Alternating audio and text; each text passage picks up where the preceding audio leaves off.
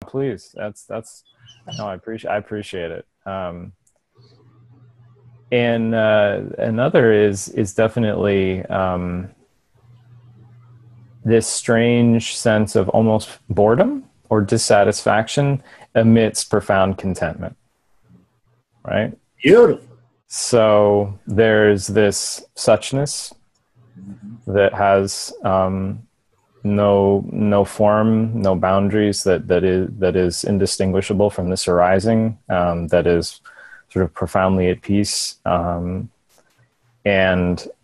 yet there's also the character, or there's conditioning, there's attachment to suffering, there's attachment to sort of I think fantasizing about a better future in some way, some sort of pull into time. And the pull into time is sort of synonymous with a pull into the body-mind identification. Well, it is synonymous, yeah. Right. And that's interesting. It's sort of a wanting the cake and eating it too. It's like, I want, the sort of the bliss and contentment piece, etc., but also the fantasy at the same time, right? So there's a kind of it's like I don't want fear, but I want to keep hope. Yeah, right. Yes, absolutely. Yeah, I'm so glad to get rid of that fear. I hope this continues. Right, exactly. Right. Which sort of muddies the waters a little bit in terms of the experience of truth, and that's fine. It really is. I mean, to clarity, there's no such thing as an obstruction. No problem, is there? None at all. There's nothing that can obscure or block or anything is just an apparent apparent occlusion. But the character certainly doesn't like it so much. Yeah, I understand it. So you bring up a great point, which ties in with what I was talking about initially, which is that what I want you to, and you said it, but I want to say it in just a very plain way, is that because we've talked to some about it, that is that the experience of boredom is boredom only arises within time. Yeah. And in the absence of time, there's no boredom. Trust me. Right. There is, because there's just this, and this is above. If you have anything about your true nature, you are curious. And how do you know that you're curious? Look at your minion. Look at that localized sense of attention. It's just all over the place. It doesn't need your direction. It doesn't need your permission. It doesn't need nothing. It is just all about everything. Isn't this something?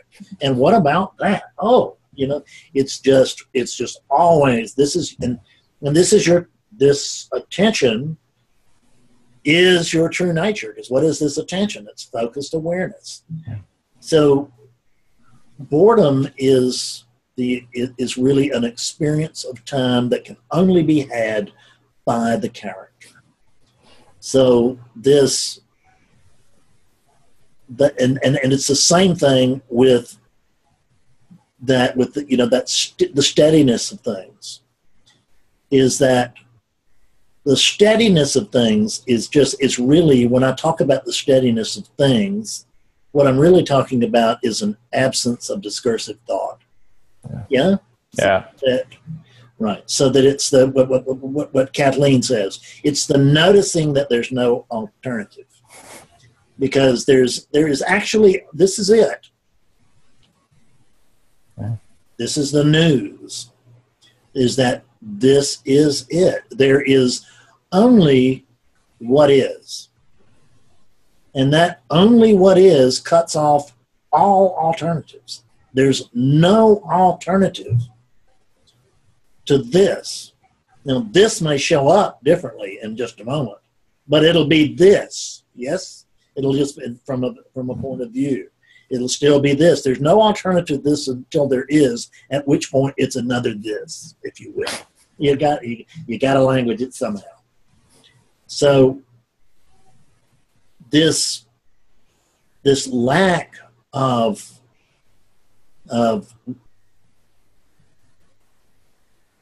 complaint, the state of unrest is the natural state of a character.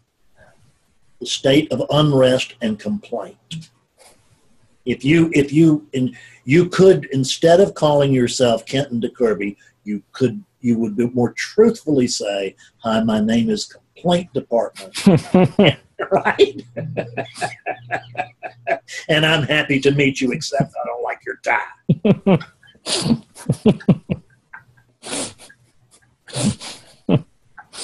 Yep. That's about it. Because the condition of complaint is necessary. It is the fuel of the unit. Yeah. I mean, excuse me, it's the fuel of the character. So a suffering engine. A suffering engine. That's so beautiful. I love that. Yeah, perfect. I'll be stealing that. Watch for that video.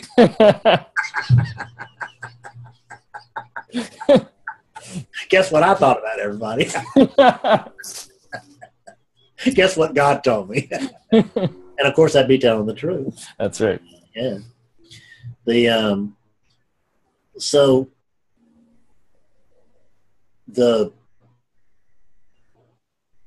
an engine of suffering is perfect. An engine of suffering. That's what this thing. It's not just what it's for, which is because there's really no for. It's just what it is. Yeah. Yeah. But the great news here is that it's imaginary. It's optional. And no, it's not optional. It's not optional until awakening has occurred.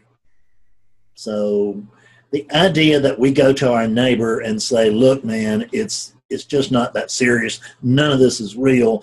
Get over it." Or, don't worry. My teacher says everything counts, but nothing matters. So just, who cares? Your house is on fire. That's just not the way of it. But once we awaken, then, because what happens when we wake up? Because Fred never woke up, Kenton never woke up, Kathleen and Mike and Mark, would happen to be the ones I'm looking at up here on the top of the screen, the roll of the dice, is that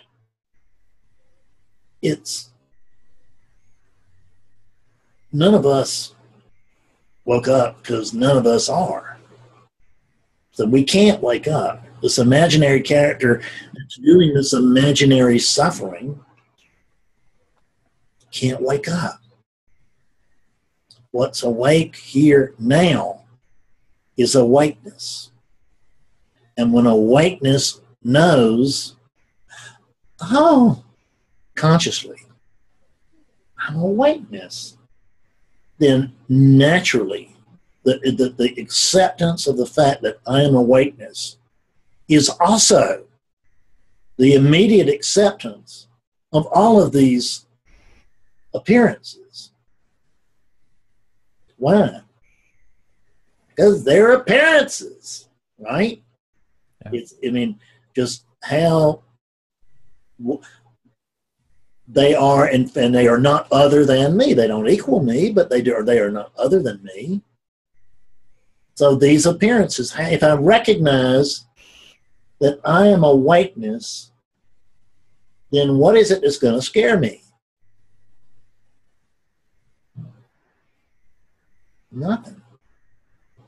But there is that natural unrest in the character, which occurs within awakeness and is not other than awakeness. And so we're not trying to get rid of that unrest. That unrest is perfectly welcome to be here until it's not, which may be forever. And that's fine too. I notice I've got forever. Yeah. So, but right now, I just notice that I am awakeness, and I don't know what this is, but I can find no complaint with it. None. Exactly. Yeah. Exactly. Matter of fact, I would go so far as someone said to me in a session this week that I would go so far as to say that all of this appears to be rather friendly. Yeah. Yes. Yeah. It seems to be rather friendly.